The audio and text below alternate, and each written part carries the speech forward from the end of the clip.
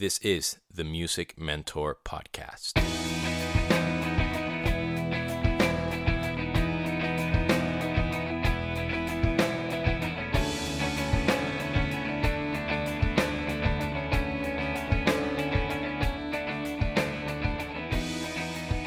What is up, girls and boys, ladies and gentlemen? This is Demian, your host of the Music Mentor Podcast, and welcome to episode number 165.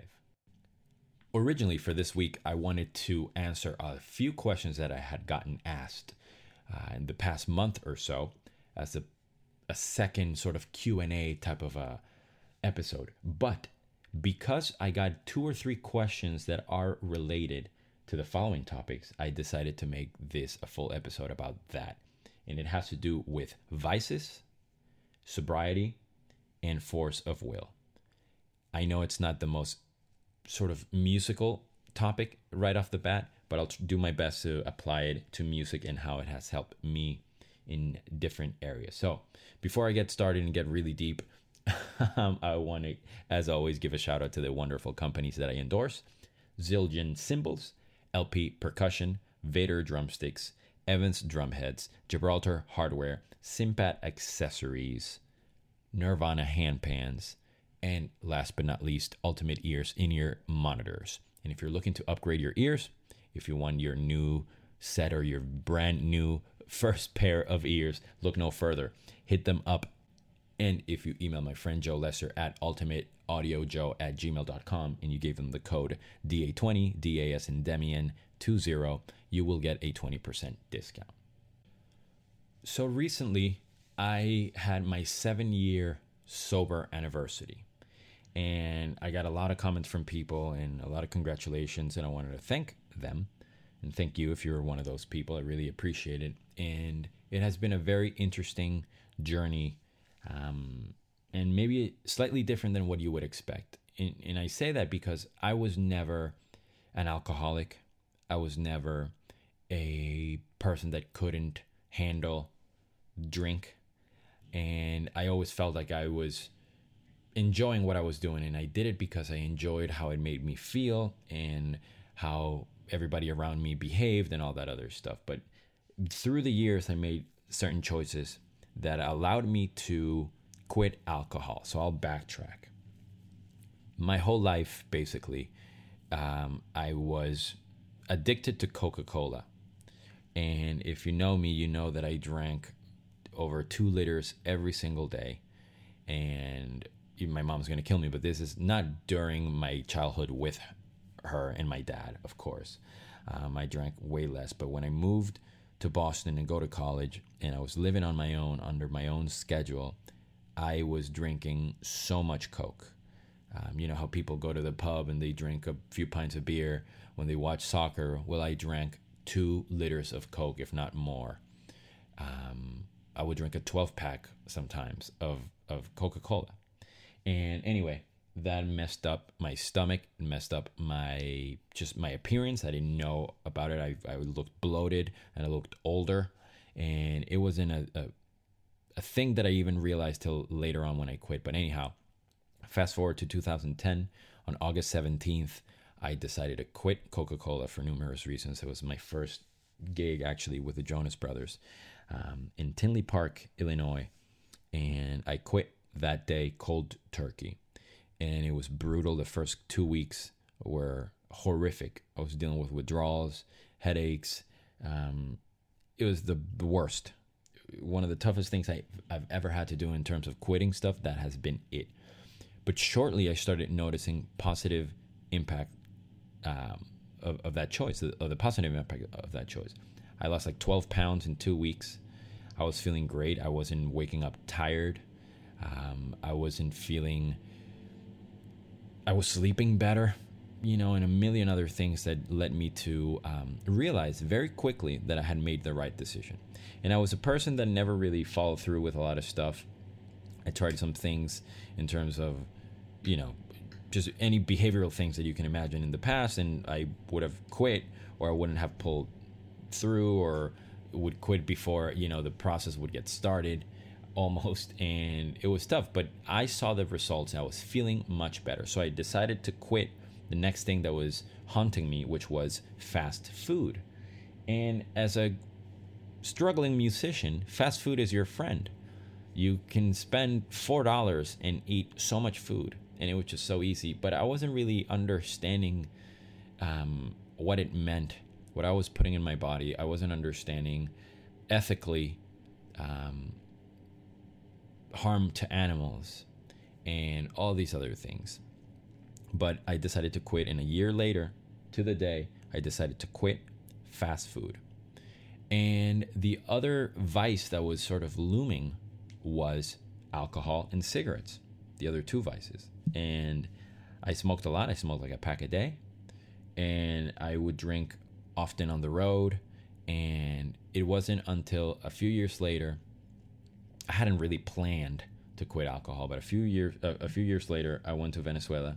And you might have heard me tell you the story before, but I was home watching TV after maybe 10 or 11 nights going out partying every night with friends that shall remain unnamed, aka Carlos Angola, among many. And I dropped the remote control on this chair of this chair that I was sitting at watching soccer with my mom, and I couldn't believe the pain that I was feeling. It overtook my entire body. It was horrific, and I felt like I was dying, like my kidneys and whatever it was, my liver, kidneys, it just my back, everything hurt. It was horrible. And my mom was like, well, you've been drinking too much. Don't be stupid. Here, drink some water, drink some tea, and try to not drink for like a week. So I was like, you know what? Sure. I've done it before. I've quit for a year in the past. It was tough. But this time, I'm just going to see how long I can quit for. And fast forward 7 years, I haven't had a sip of alcohol, and I haven't had a single drag of a cigarette. And a lot of it has to do with force of will, of course. Haven't seen the benefits of quitting other things and how I felt, how I looked. I just recently saw pictures of what I looked like in 2006 or so, when I still smoked and ate fast food and all that other stuff. And now, and I'm proud to say that I look, in my opinion, way younger and better and healthier.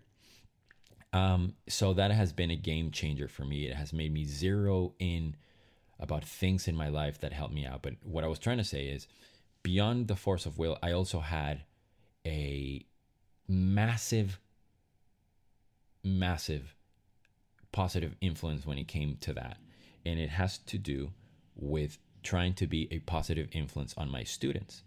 At that time, I was working for a school, and we had a lot of drama with who I ended up replacing in the school as music director. And he was very open about his drug use and alcohol intake. And I wanted to prove to kids, and my what I call my kids, that you don't have to do any of that stuff to be successful and be good at what you do. And I made it a point to be that person. And it really, really, really motivated me. And I would say it's the main reason, more than just me and changes in my looks and appearance and health. It was definitely them. So I will always be grateful. And to this day, it's what I always think about. Whenever I feel like, oh, I wish I had a cigarette right now, I think about them, or about them and what they've meant in my life. So that has been a massive thing. And I encourage you, I'm not an addiction expert. I encourage you to seek help if you feel like you need it. And what has helped me has been to empower that, or fuel that decision making, or that habit kicking with something that's larger than myself. And that has been huge. And currently, the sort of biggest thing when it comes to force of will has been to do, or has had to do with my diet, and specifically the fact that I've become a pescatarian for the past year, or over a year. And also for the past, I want to say, same amount of time, maybe a little less, I have been doing intermittent fasting, which both of these things have been incredibly important and massively fundamental in my well-being, in my self-care, not only how I feel that I look and how I feel that I feel.